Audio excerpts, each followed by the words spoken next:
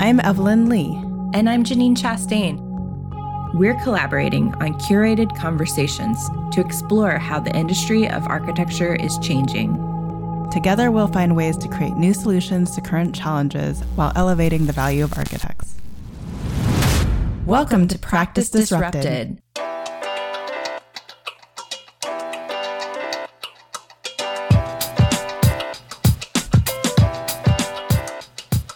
Hello, listeners. Hello, Janine. Hi, Evelyn. Hi, Disruptors. This week, I'm pumped to introduce our listeners to a fresh case study on Practice. Brick is a mid-sized architecture firm based in Oakland, California, and Boston, Massachusetts. They've experienced extraordinary growth in recent years and have approached building their practice with a truly entrepreneurial mindset.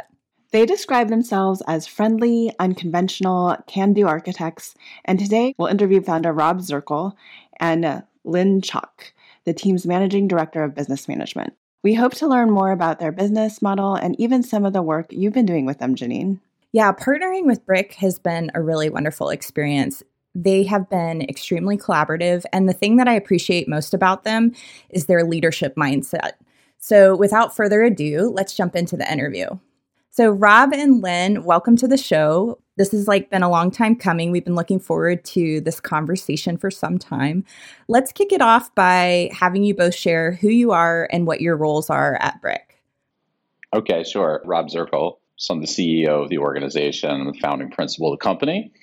I think if you boiled my job down into a nutshell, I'm the chief happiness maker. I try really hard to make clients happy. I try hard to make staff happy, make the work great, and the people who interact with the work happy. So my job is to just ensure that all of those things are happening when we're doing our projects.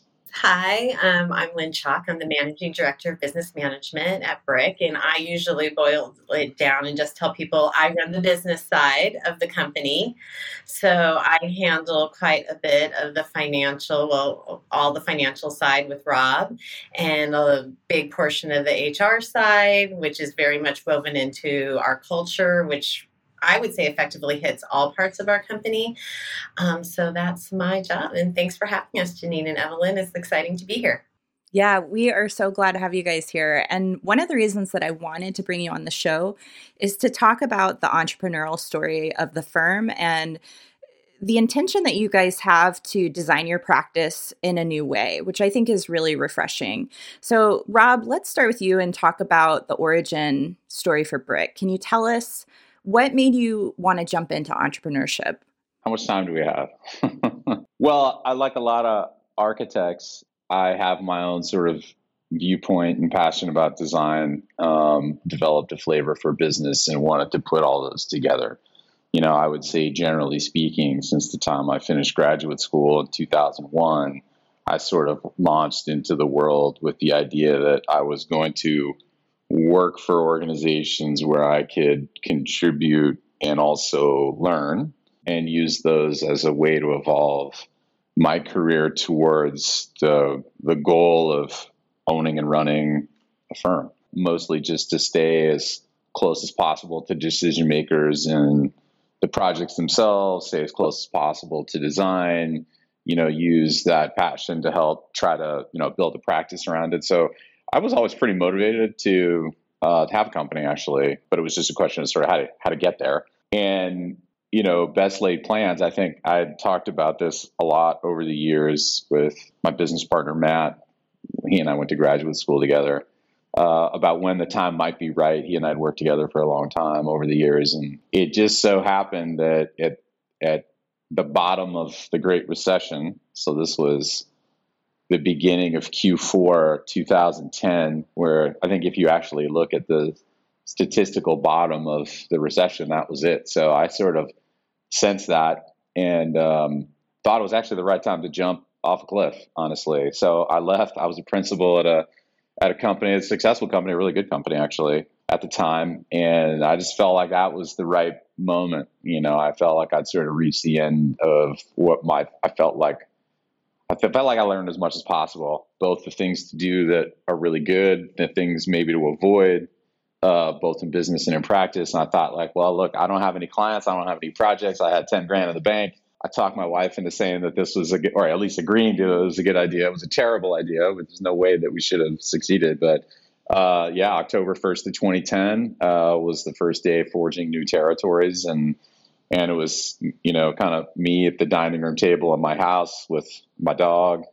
And, fast forward to where we're at now, there's 34 of us. We're working all around the Bay Area now, on the East Coast as well. And, it's been a fun journey. And I think that one of the really foundational ideas to begin it was thinking about the very distant future at that time. So the name of our company was never intended to be a name, a name after, me or Matt, any other individual that may be part of the firm. The idea was that we'd have a name that was evocative of what we do, says something about what our viewpoint of timelessness in our work is. That's where the name Brick came from. Also, the idea that, it's a collective enterprise to build an architecture firm. It's not a singular act. And so because it's a collective enterprise, the interesting thing about Brick is that when you use them together, they become another thing other than what they are as an individual. You know what I mean?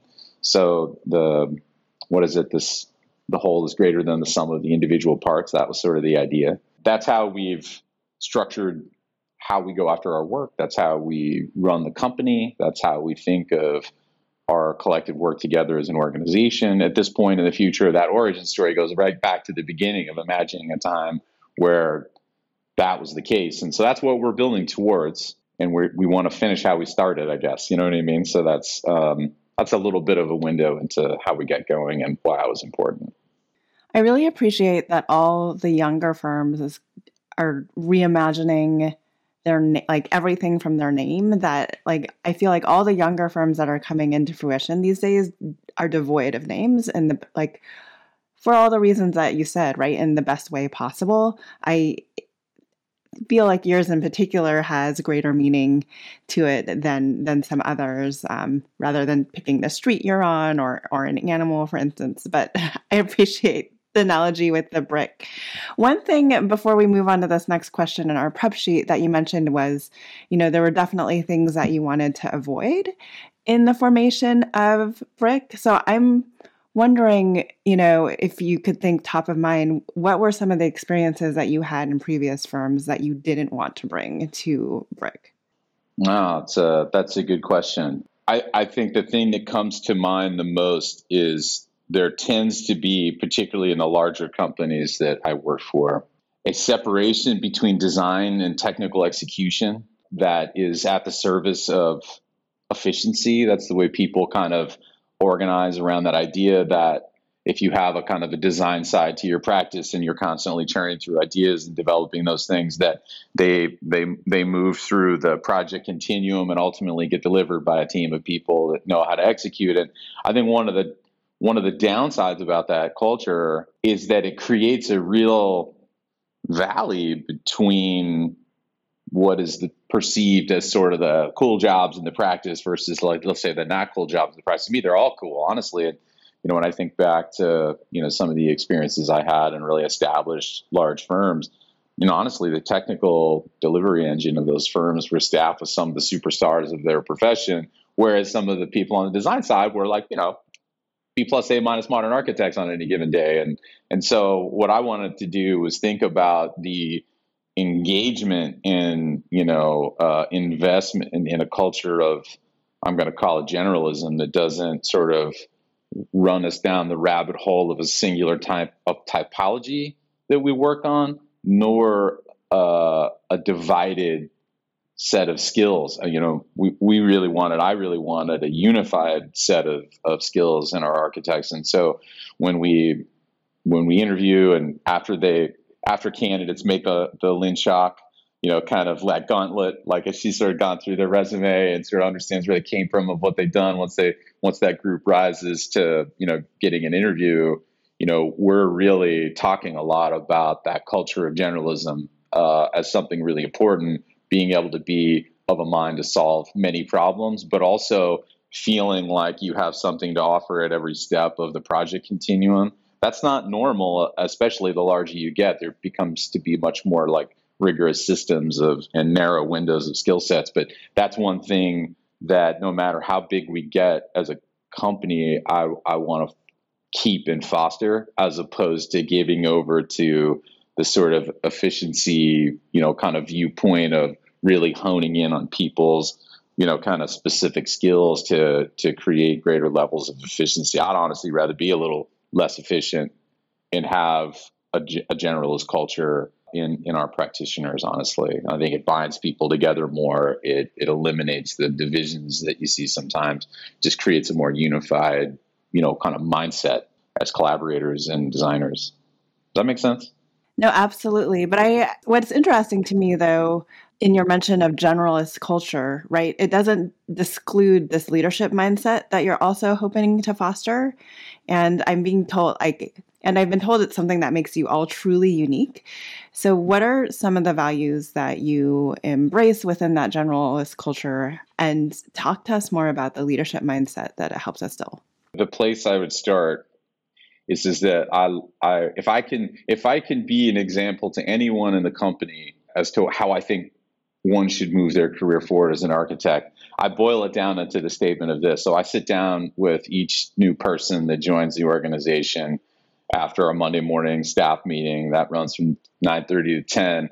I sit with that individual for 2 hours, and I essentially tell where the firm came from, how we got here. And I leave them with the following idea that they now work for a place where it's better to ask for forgiveness than it is to ask for permission, right? Which is, intended to be that this is supposed to be by its nature a pluralist practice, that many voices can be working together to create great things. It's not an individual idea. It's not an individual taste. It's a collective enterprise of many.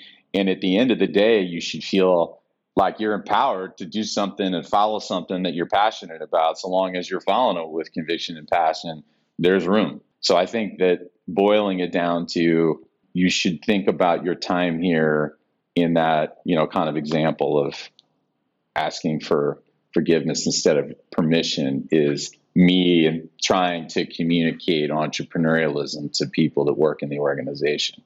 There's so many facets to architecture and design. Like we should want to welcome many of those in, and it's too much for one person, but it's enough for many. And so you should feel empowered to do that. You guys also went through a pretty rigorous process in terms of setting your firm values. Can you tell us what those values are that you lead with on a day-to-day basis? Lynn, you should start on this one. Hopefully I can remember them. So we have 8 values: team, nimble, rigorous, bold is one of them. I can name them all, but it was really the process of it is something kind of also like looking at the questions you sent and creating the process is something beyond the end product, is something I feel like we should be really proud of. And something that started a practice that we do at Brick that we've continued, of a lot of collaboration around subject matter that is going to touch everyone. So I think that's a pretty big change, actually, from when Rob and Matt, started the firm. Of course, it was much smaller, right? It's like how you touch the work, how everyone interacted was very different as opposed to as we've grown. So I think that was an amazing process that we continue to do, really letting people talk, understanding the importance of listening.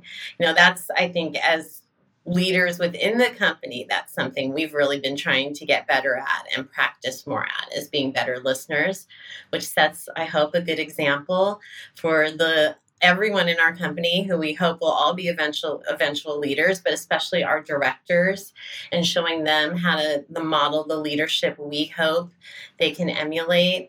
I would say, the way we're currently organized, we put into practice right before the pandemic.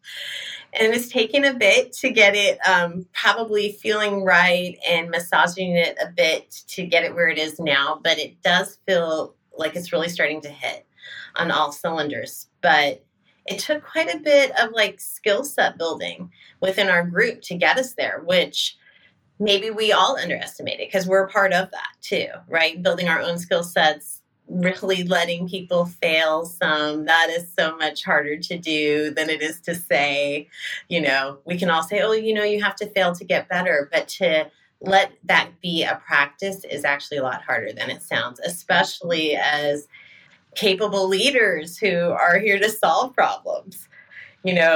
We at many times have to go against our instincts. So hopefully we're just really showing ourselves to be leaders within that. And I know I got a little bit away from the values, but all of our 8 core values is to build and create, hopefully employees, friends, coworkers, however you want to say, that can really be their best selves at Brick and create growth paths. So if they choose, they really don't ever have to leave our company to fulfill their career goals. That's what we're trying to build here. Yeah, the values that we have, that was a fun process, actually, because, from the very beginning of the company, it was sort of like everybody did everything, including taking out the trash. That's what you do when you're in the boiler room, And as we started to move on in time and we started to get more work and things started to become, a little more self-repeating in a way, we started taking on new employees. We had no turnover for the longest time because all we were doing is growing and growing and growing. And so there was an understanding among all the people in the studio, up until about the time we were, let's say, 10 to 12, what it meant to be here, you know what I mean? And what everybody did. It was unspoken. It was unwritten. It was just, everybody does a little bit of everything and you jump from this project to that project. You help this person out who needs it. And everybody, it just kind of goes arm in arm. Well, there's a point at which you start taking on people who don't realize where that all came from. And so what I started to understand, I remember vividly this sort of, we were interviewing a candidate to join us, and it was a young woman that was joining us, had great educational background, went to Columbia, was just job captain level, just starting really sharp. And I started to realize, telling her about our company, that there were people who were coming here that were coming because we were starting to do really cool work and people were starting to know what we're about, but they didn't really know how many times it almost failed and didn't understand, you know what I mean? So what I wanted to do as we started taking on bigger projects and we knew we were going to have to start to expand the staff, I wanted everybody to have the same starting point. So what I asked the staff to do was look, I'm going to buy lunch every Tuesday. We're going to spend lunchtime on Tuesdays talking about what makes us us and agree what all of that is, so that, number one, everybody has a common understanding, because there were some people who've been here for a long time, some people had just joined, but it was also going to be the foundation with which we could start to onboard new people, and everybody has the same starting place. And so my challenge was this to the existing staff. I think at the time there were 14 of us. Things were at that level of scale, things are starting to, there's more to manage, right? I mean, there's just more people, more voices. I mean, when there's fewer than that, it's a little easier to talk across the desk to your colleague. And when there's that many people, is the tipping point where we started to need to think about the systems. And so I asked the staff, look, let's discover who's us. And so Lynn and Kim Kowalski, who's our managing director of marketing and communications, they ran I remember that kickoff workshop. My only ask is that we come up with authentic words that are us, and they're not anybody else, they're us. And there's no limit to how many of those can be. Seemed like maybe that's 4 to 6. Turns out there was 8. Totally fine. But we had to have 100% agreement. There was not a majority thing. Everybody had to agree what they were, why they were important, how we described them, because I wanted everybody starting from the same page. And it took about 3 months of lunches on Tuesdays. We had to miss some Tuesdays because of work deadlines and whatever. But I mean, it was a really fun conversation, discovering what people thought about being here. In that first session, it was all Lynn and Kim managing a discussion. Matt and I hardly said a word. It was mostly just paying attention and observing. And immediately I was so happy and so proud, because I could tell instantly everybody really liked working here. The things that were being said, the things that were, kind of at the top of their minds was really important for us to hear. It just made us psyched, actually, that we were kind of heading down the right path. But at the end of all that, we have a code of conduct that are sort of, described in our value statements that Lynn uses to get feedback at employee reviews so that we can hold each other.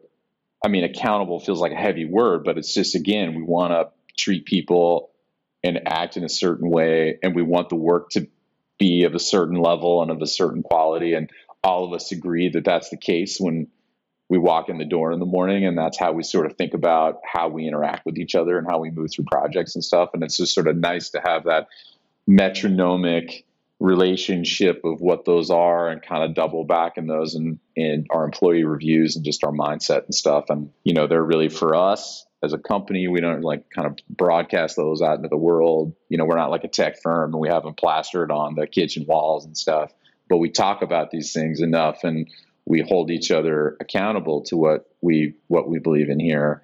I think that's where you start to get what Lynn referred to earlier, is how you start to see the culture starting to kind of take hold and hum on all cylinders. I think that was a foundational moment and exercise in that. It wasn't just people getting together to do fun things as architects. It was like, all right, how do we build a company and how do we grow and how do we ultimately, get to that point where it's a self-sustaining and self-fulfilling business that, has its own energy and its own momentum.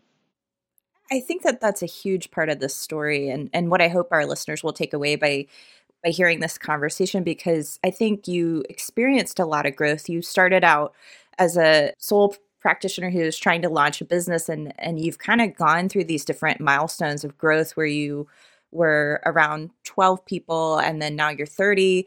And in that accelerated growth, new projects, new work, you have had a vision to continue to think about your business as a design problem and to use design thinking to kind of assess how to build the company. And so I want to talk more about that process of designing the business and your hope to break away from the traditional model of practice. Like, tell us more about what's informed that and what's kind of guided you in that direction. Well, there's a couple of things, I guess. I'll start. Lynn, you should chime in. The two parts, I think, of like, what kind of architecture are we trying to do? What kind of clients are we trying to capture? What is our distinguishing proposition that makes people want to work with us instead of somebody else? There's that aspect to it. And then there's how we kind of run the organization, and those things are related. The idea about value creation is something really important to us. So on the client side, we work with clients that have a real estate need. These are public-private clients. I mean, they're both kinds. They have different end results necessarily, but all of them are spending money, a defined amount of money, kind of at risk to achieve an outcome, whether that's a public client or a private client. It's a different game, but it's the same result. Like, how can you maximize your investment and create levels of value that, maybe even exceed what you thought you could get into? So on the private side of that, we think a lot about how we're using design to mediate, the needs of the project, which for a developer, that would be the pro forma in that same project in the city where it's being built. Like, how does it affect the people who are using it? What is the political sort of backdrop of how we can get it approved? How do we add value in that way? These are all fundamental parts. And so our way of presenting, our way of thinking, our way of designing is intended to achieve, I'm going to say, the business outcome. But again, a public client, a private client have sort of different business end results, though there's a similarity in wanting to get as much as you can with what you're investing. And we really measure that. I mean, we've got a really fun, kind of series of kind of case studies about like where the design thinking and that actually created tangible levels of value that we can monetize and say it's not just it looks this way or looks that way, but it actually performed in this way that's measurable. On the business side, it's the same thing. The group of us that puts this together in the firm, this is Lynn, this is Kim, this is me, this is Matt. Every quarter, we give a presentation to the staff that describes what the business did that quarter, what the business is set up to do. We're super transparent with the money, where it comes from, how we got it, how we're distributing it. We just had our Q2 presentation a couple Mondays ago and went through and analyzed what 9 quarters of working in the pandemic environment, how that's gone for us as a company. And part of that was showing the staff that we invested nearly 3/4 of $1 million over those 9 quarters in systems that can help us be better. That's technology systems. Those are support systems, production standards, and technical systems, that kind of stuff. Showing them that, the reason why you want to create value in the business, run it to be a profitable business, is so that you can take that money and double back into the organization. And, in addition to the, compensation structure we have. And so, we really look at measurables, both on the design side with what those outcomes are, but also on the business side, and really try hard to be very transparent and teach the staff how that works. Because at the end of the day, there's somebody in the future, or some group of people in the future, they're going to be doing the job that I'm doing and Lynn's doing right now, and we're not around anymore. So we want them to learn. Absolutely. And I'll add, just in your question about how do we bring design thinking to the business, I think we're very iterative in how we approach the business, how we analyze it a lot, absolutely bringing that to our projects. We're, as Rob said, constantly analyzing how design can bring the most value and the best return to whatever, the outcome is that we're trying to achieve for that client, and, for ourselves too, within a design sensibility. But I feel like we definitely bring that to all aspects of the business. Definitely take looks back. Try to really be self-reflective. Look at things from different angles. All of us on the leadership team, we do a lot of research. We're constantly reading, not just within our industry, but I would say kind of across business, and looking for those best ideas and pushing what we're doing. I'm always questioning how I'm approaching certain things. And just because something was good 2 years ago doesn't mean it's good now. For good or for bad, sometimes you just have to switch things up so people have a fresh perspective. They're approaching it with a good mindset, even if the way you were doing it before was great, So I think we're always open to that, which is actually I'm really proud of. I think it's a great sensibility to have, to not be stuck in our ways, not think there's only one way to do things, and just always be curious and open to new information out there in the world. It's such an incredibly refreshing way and perspective to hear, especially from firm leadership. I think Janine and I are in all of these forums where people are really struggling with getting back to the way it was. So the fact that you continuously question things, even if it's working, I think is a lesson that a lot of firms, I would hope a lot more firms would embrace and begin to move forward. Lynn, let's dive a little bit deeper into your role in business development. So are there any different approaches that you use to accelerate the business and move it forward? And maybe this is both for Janine knows I like to ask multiple part questions. Maybe Rob, this is for you too, but ultimately, how big I feel like a lot of firm owners know how big they want to get. So how big does Brick want to get? So why don't we start with the business acceleration piece? Sure. Well, I think we don't have any set number. Pre-pandemic, when we put in a new org chart that Rob actually authored and put a lot of thought and research into also, I think we were pushing towards 50. And I do think we want to get to 50 and see how that feels. How does that fit? Do we like where it's at? Does it feel sustainable? There are some things that need to change within our company to achieve that. Very bottom line. Rob is our main rainmaker. To achieve 50 employees and the revenue to support that, he cannot be our only rainmaker. And we're actively trying to change that situation. I always equate it a lot to parenting, where you'll read, something in a book about how to get your kid to do something, but they never mention that it's going to take 500 times before it takes, not just 5 times. And it's kind of the same, within building business development skills, even though maybe that's not my particular niche in the company. I do help participate in that quite a bit. I try to get out there and connect with people and network, and very, very much encourage the people within our company, support them around that. If there's opportunities, making sure they feel comfortable, someone's there kind of in the audience for them, those sort of things. we're really trying to activate those skills within others. I mean, Rob's very talented. This is like within this. So there's also probably some level of intimidation where it feels like it comes natural to Rob, but it's like these are all skill sets that are built upon, right? And it takes time, a lot of time. And that's why we're always encouraging people, just like get started, because it's going to take time to do this. It doesn't happen overnight. And especially the way we do it. These are long-term, close relationships we have with our clients. To gain trust, become real friends, which is what a lot of times we are trying to achieve. It's just not going to happen overnight. You got to put in the time, and yet, honestly, there has to be a true level of sincerity around it. And we take that seriously, right? I mean, Rob is not just, trying to get a deal out of these people. Like, he feels connected, and they're his real friends. That's what those are the sort of clients we want, even on the public side. And, it's not just on the private side.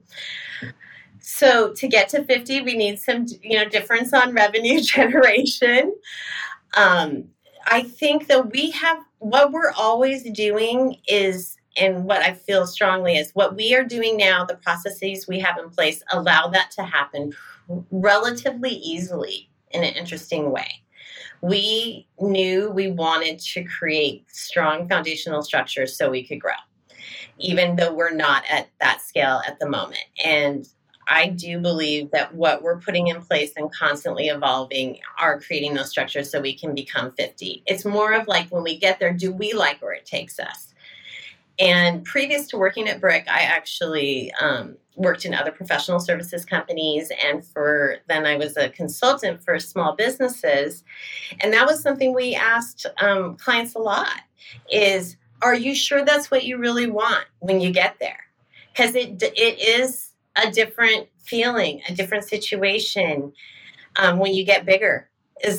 Some things get easier, but other things get harder, and it is just a lot of responsibility, and it has to be spread, and you need to have a population within your company who's ready to take that on.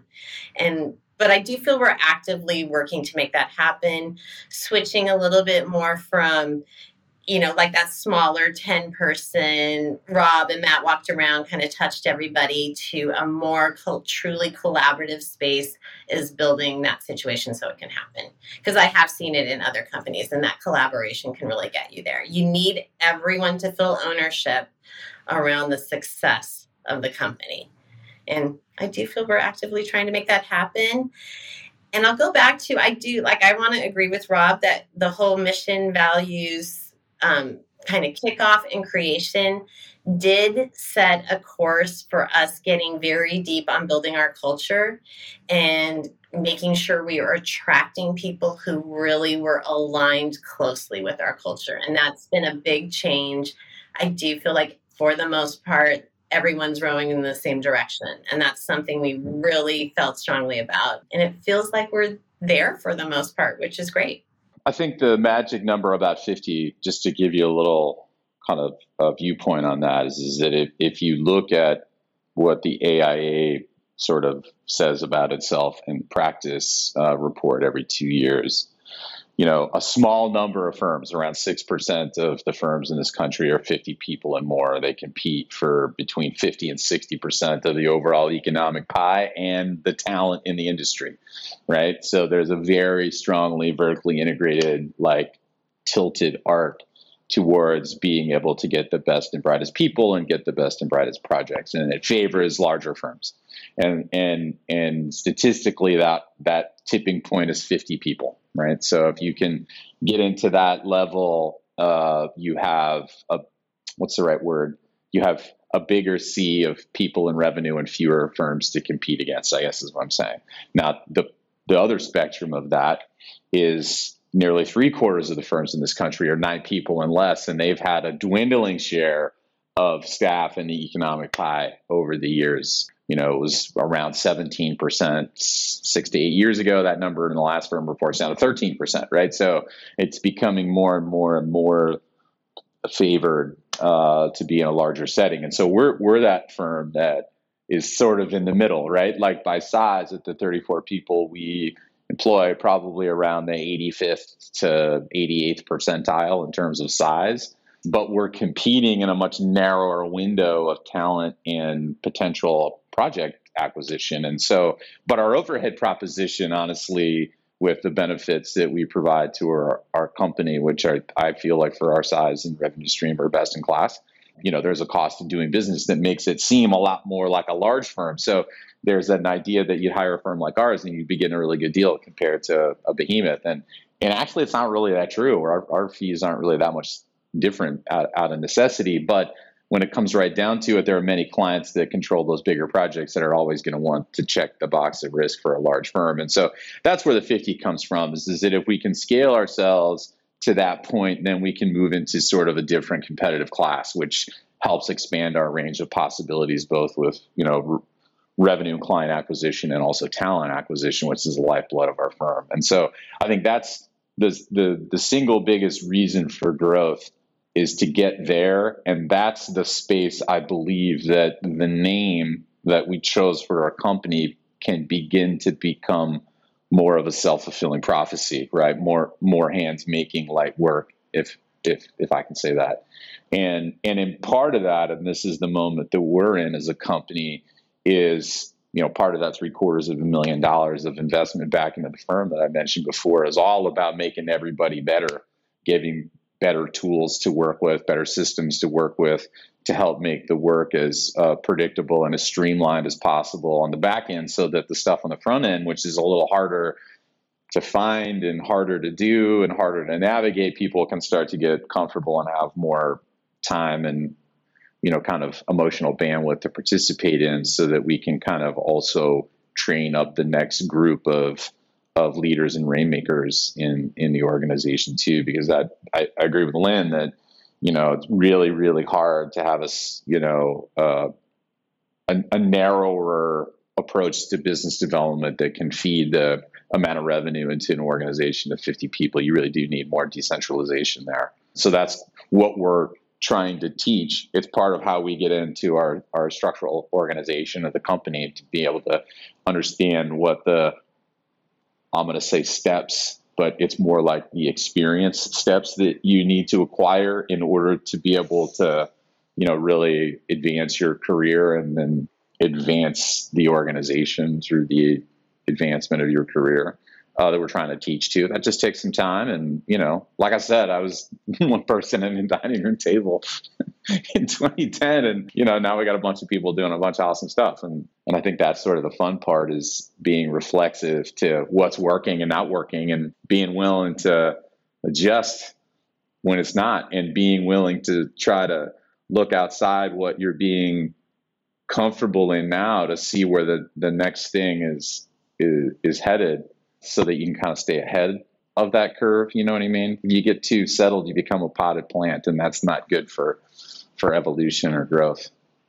So I'm glad you mentioned your people, because that's really how I got to meet you all. I met you because of Abigail, and then also because you all really were taking it seriously about this idea on culture, that you wanted to figure out systems to put in place to improve how you support your talent. And especially during the pandemic, I think that was a really key success for you all in terms of helping to ensure your strongest team members felt supported, and like the new people coming on also had a pathway into the firm. So I want to talk about iteration. Lynn, you used the word iteration, but you guys are so willing to test new ideas. And that's something that I really admire about the way you're thinking. What are some of the ideas that you guys are most proud of that you've iterated on? Well, I think really we've iterated on just like looking at ourselves and really analyzing that. A couple years ago, which got us connected with you, Janine, I guess maybe it's only a year and a half, we did, Rob really pushed to do a survey of our employees just to see where everyone was at and how they were feeling a solid year into COVID. And definitely almost everyone's still working from home. I think I was even working from home still at that time, and Rob and I and Matt we're pretty quick to come back into the office. So we did take like a pulse survey. We really wanted to see where we were at on different things, and just that willingness to lean in, see where people are at. But then we created a whole program around it, right? How are we actually going to take this data, analyze it, and use it to propel us forward, which I think also quite a few firms don't do well. We were very committed, which is hard, though, to make sure we followed through. This, I think, and we're not perfect. We also do this where sometimes, you take those surveys, but you don't follow through on like what you say you're going to do or what's going to happen. But on this one, I feel we really did. It took a minute, but one of the big things was like creating our mentorship program, which Deneen has been very much a huge facilitator of, and has had so many payoffs, honestly. I think once people got comfortable, we're now maybe about 60% in, would you say, Janine, 75% in to the first year. And now I can actually see people are really comfortable. It's people are understanding. It's really just points of connection.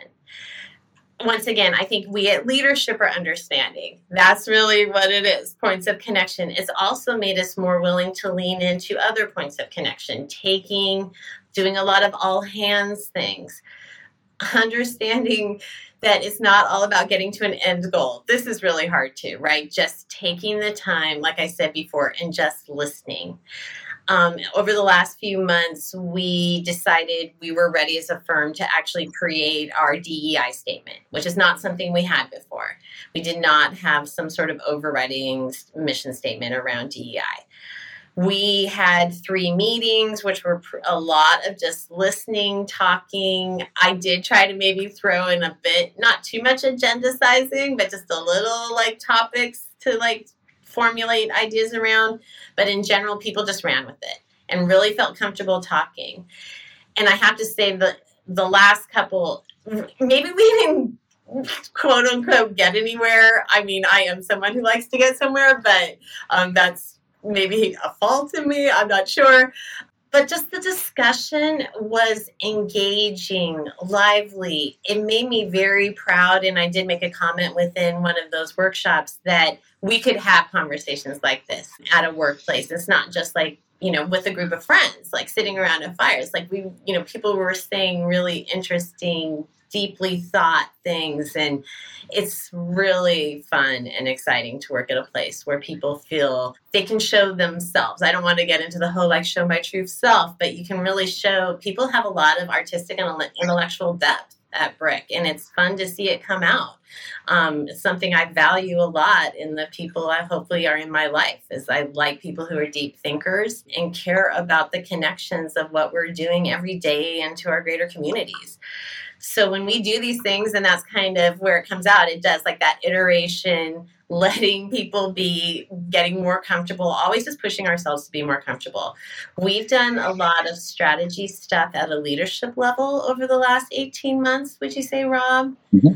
That has also, I think, pushed us to grow a lot in how we are leaders, like I said. And we're not spring chickens by any means. So it's like all of us continuing to grow and seeing that we can be better people, better coworkers, better leaders. I think that's pretty fun and exciting too. I'll answer, Janine, your question in 2 ways. Because I think about the firm both in sort of how we develop the projects and then creatively where our directionality is headed. And also I'm, deeply committed to how that affects the business and vice versa. So on the work part, this is an all hands on deck office. Like when we kick off a new project, it's a bunch of people around a whiteboard. Of recent years, that a lot of that whiteboard's on Zoom. In past years, it's been an actual whiteboard. It's this whiteboard behind me, actually. Not all ideas that come out of that session or minor Matt's. We've got a really talented young woman, Nadine, that started with us just after she finished college at Cal, 2 years ago.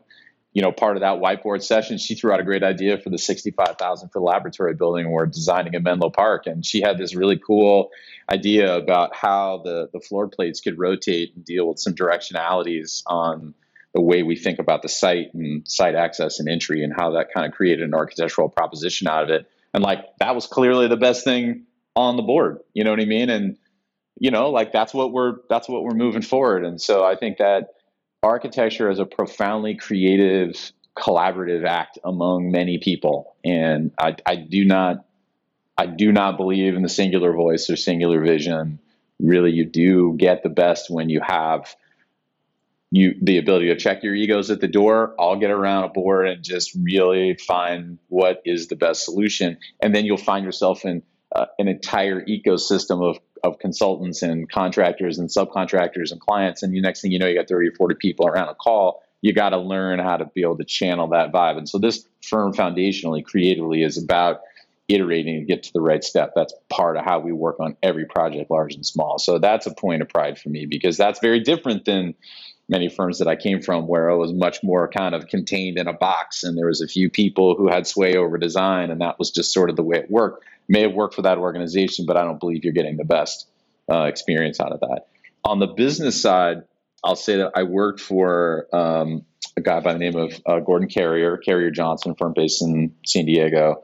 Early on in my career, Gordon is an incredibly successful individual, both as an architect and in business, and always coached me, mentored me around how to use that sort of business acumen to advance your mission as a practitioner. And not just at the bottom line of like, how much do you charge for fees or who do you go after the work, but just how you manage the work. Where do you think about where work comes from? What best suits the way you want to work creatively, but also does it make an impact in cities? Is it the right thing to do to create value? And just that sensibility of somebody that's in practice in business always made a real impression on me and how I view like what could be possible as a practitioner. And so I take that as a pay it forward moment for me, because I felt like I really learned a lot from him, from his late business partner, Michael, as well, about how to think about the practice in a way that can really create lives and create an experience in a firm that's, based on good business results. And so I just pay that forward and try to show and teach that. That's why we do these quarterly reports. I'm not afraid to say where the money comes from, how we got there. I'm not afraid of saying this was a down quarter this year. This is what we need to do to think about an up quarter next year. This is how we need to position moving ourselves forward. We really treat the business piece seriously. And in the same way that, I was mentored about the business and about the practice, I just make it my goal and my mission in the company to be transparent about that to everybody, because among the group that's out there right now are the future owners and leaders of the company. And I want them to be equipped with, a full spectrum of how to make the calculated bets and take the calculated risk, look at the data, understand where you can best, focus your efforts, and that will multiply your possibilities of success. And thinking about that in the design and the business, I think, is something that I'm really mindful to try to participate in and teach. And I'd say that in answering your question directly, those are probably my two biggest points of pride about how we have evolved as a company. I want to add a little bit, Evelyn, like you kind of made the comment that when you're talking to other firms, it feels like they want to go back to the old ways a little bit. And I do want to make a bit of a comment about that. An iteration is within our data analysis of COVID, we've also had to think about what were the good, not the old days doesn't mean the bad days. So we just have to think about what were those things that were actually quite valuable and how can we bring them forward in this, new environment. But we all, as Rob's saying, design is collaborative. We've realized like trying to design over Zoom is very difficult. So how can there is some like kind of getting back to a studio idea, getting to this idea of, like you said, how are we bringing design thinking to the business? Rob talks a lot about it. And I think a lot of people within the firm talk a lot about it. It's like that studio feel, that feel of when you were in your, let's say mostly master's degrees programs, but we have some people, not everyone has a master's degree, but where you're really in studio, you're collaborating, that, equity of voice and ideas that Rob was speaking to, kind of, that is what we're trying to create here. But we're realizing maybe most successful in an in-person environment. So it's kind of that iteration, ever evolving. How is this going to work? What are we seeing that wasn't working? And, kind of having some confidence about making hard decisions and maybe unpopular decisions also. That's a part of iterating and being self-reflective. You can't always do the thing that makes, people think is going to be the thing they want the most. I don't know. You have to kind of go deeper and really analyze it.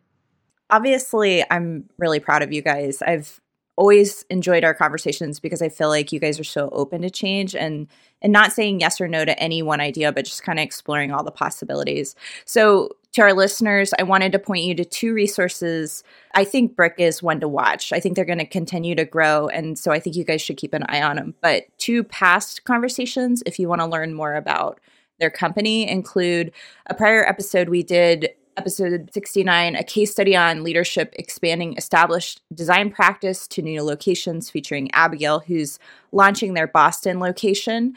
And then back in the spring, Lynn and I teamed up on a webinar with Section Cut through Monograph, Brick redesigning the studio through communication, which is on YouTube. So we'll drop both of those links in the show notes, but I highly encourage you guys to check those out and also check back on what they're doing in the next year and future. Evelyn, I'm going to hand it to you for the closing question. It's been really exciting for me to listen to your story. This is the first time that I have actually had an opportunity to really get introduced to your culture and how you operate. And I think so much of what we tell firm leaders is to really listen to their employees. And for me, even in the engagement process with the DEI statement, even though it might take longer to throw together than just putting together a steering committee and saying this is it, I think you've really created this groundswell where you are bringing together community from a ground up basis. And then Rob, the example you gave of like somebody you literally just brought into the firm and they have an idea and they're running with it is so counterintuitive to the profession and people usually thinking that, you need to earn your way to have a voice, especially being new to the firm. So the fact that she felt empowered to throw that idea out there, I think is saying something about the people that you're attracting at Brick and how you're developing that culture. So we've talked a little bit about your reason for wanting to grow the firm from a people standpoint. But as you look at where you're facing the most challenges and what you see coming up ahead, where do you want to take the firm? What does the future of Brick look like beyond kind of what we've talked about today? I think we absolutely would love to see the firm grow to 50-ish people, that are very much like kind of well-aligned, committed to the communities we work in, feel that we're excelling on design and what our clients like return on, ROI is. I think we would love to we are in Oakland and Boston, grow on that, maybe add another location, definitely decentralize like revenue growth, see leaders kind of rise to the top and take over positions within the company that we hope will kind of allow the next generation to grow. That's where I think we see it going, right? Just all good things, more solidified, just ever expanding. One thing is maybe we haven't talked about too much, but I think we really are trying to get away from a lot of hierarchy within the organization. Of course, we have it, but we are moving even away. Our org chart and how we're trying to visualize it is not so, linear. Kind of, we've created something that we haven't 100% brought to fruition, but is more of a circular style org chart, because we really want. I think we're kind of taking cues from the tech world and software engineering, right? Where you're kind of that studio design sensibility, a little bit more individual breakdowns of the larger groups that allows, like I said, a lot of equity across the group, voices to be heard, but still allows kind of at a greater organizational level for great ideas to bubble to the top, but still creates pathways for people to grow. What does the future hold for Brick? Brick is going to grow, but I'm open and even somewhat certain that it might not just be purely organic. I do feel like there is a high chance and opportunity for an external acquisition to build the firm, one that matches the culture, provides avenues for a market place or marketplaces that we're not currently at, mostly just because of the constraint on talent. Very, very difficult to compete in the landscape of talent acquisition.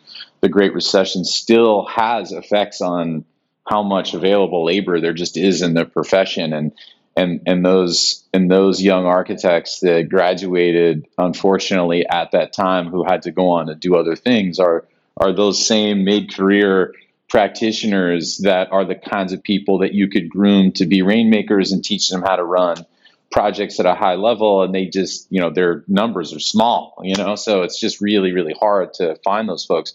And so an acquisition, I think, in some respects is on my mind, because that probably is, if you can find the right cultural fit, a way to kind of bolt on and grow the organization and decentralize it in a way that will help deal with the realities of talent acquisition, because it is pretty challenging in that environment. The other thing, too, I would say is that we're firmly committed to cities. I mean, as much as people don't want to come to work anymore, and cities, particularly here in the Bay Area, are suffering, I still believe that it's worth being here, and it's worth investing our time and energy in doing projects that are infill in nature, that make the cities that we work in better places. And that ecosystem that makes cities work, which is, live, work, and play centered around transit, are still the things that I think are winning strategies over the long haul. So we will still be firmly there. Our firm will still be nimble in general. I do not desire to be in a highly specialized, kind of construct. I like the idea that we are working across, multiple markets and with multiple ideas. Keeping it fresh is a good idea for the long haul too, and that's a great way to do that. I do think we will continue to look at opportunities to expand our physical geographies of where we practice as well, because the things that we learned and sharpened our swords at here in the Bay Area are things that matter in other markets too. I think we're, seeing that Abigail is starting to do great work and get a foothold in Boston, which has so many similarities with our markets here in the Bay Area, that it's, great to see. There are others out there that I think about that could also provide that recipe. And at the end, it's about, evolving that idea of getting this notion of all these bricks working together in one unison, right? The whole and the sum of the parts analogy there, I think is really symbolized in geographic expansion as well. And then all of those things create a much more dependable and sort of, let's call it, flatline experience in a highly peak and valley, type of profession, particularly when you're siloed in one geography only. It just starts to become a much more repeatable and self-sustaining business enterprise too. So that's what I would see for the future for us. How long that takes us to get there, we'll figure out. I don't know where the economy's at the minute, but hopefully that, will just be a short blip, and maybe a longer blip potentially, but we'll be able to sort of move through that, move towards that future, I think. So, and Janine, thank you so much for the kind words, and Evelyn, same. Thank you so much for kind words about the organization. That makes me very happy to hear, and I appreciate you saying it. Hi, Disruptors. If you like the content from today's show, you can find all of our past episodes over on practiceofarchitecture.com/podcast. Be a part of the conversation by joining us, our speakers, and others in our community at practiceofarchitecture.com/community. Our social media handle is @practiceofarch. That's @practiceofarch. We love to hear from you. Drop us a note to say hello. This show is part of Gable Media. You can learn more about other podcasts and video channels in our community by visiting gablmedia.com. Thank you for joining us on Practice Disrupted, a podcast by Practice of Architecture. Tune in next week for a new conversation on change in the profession.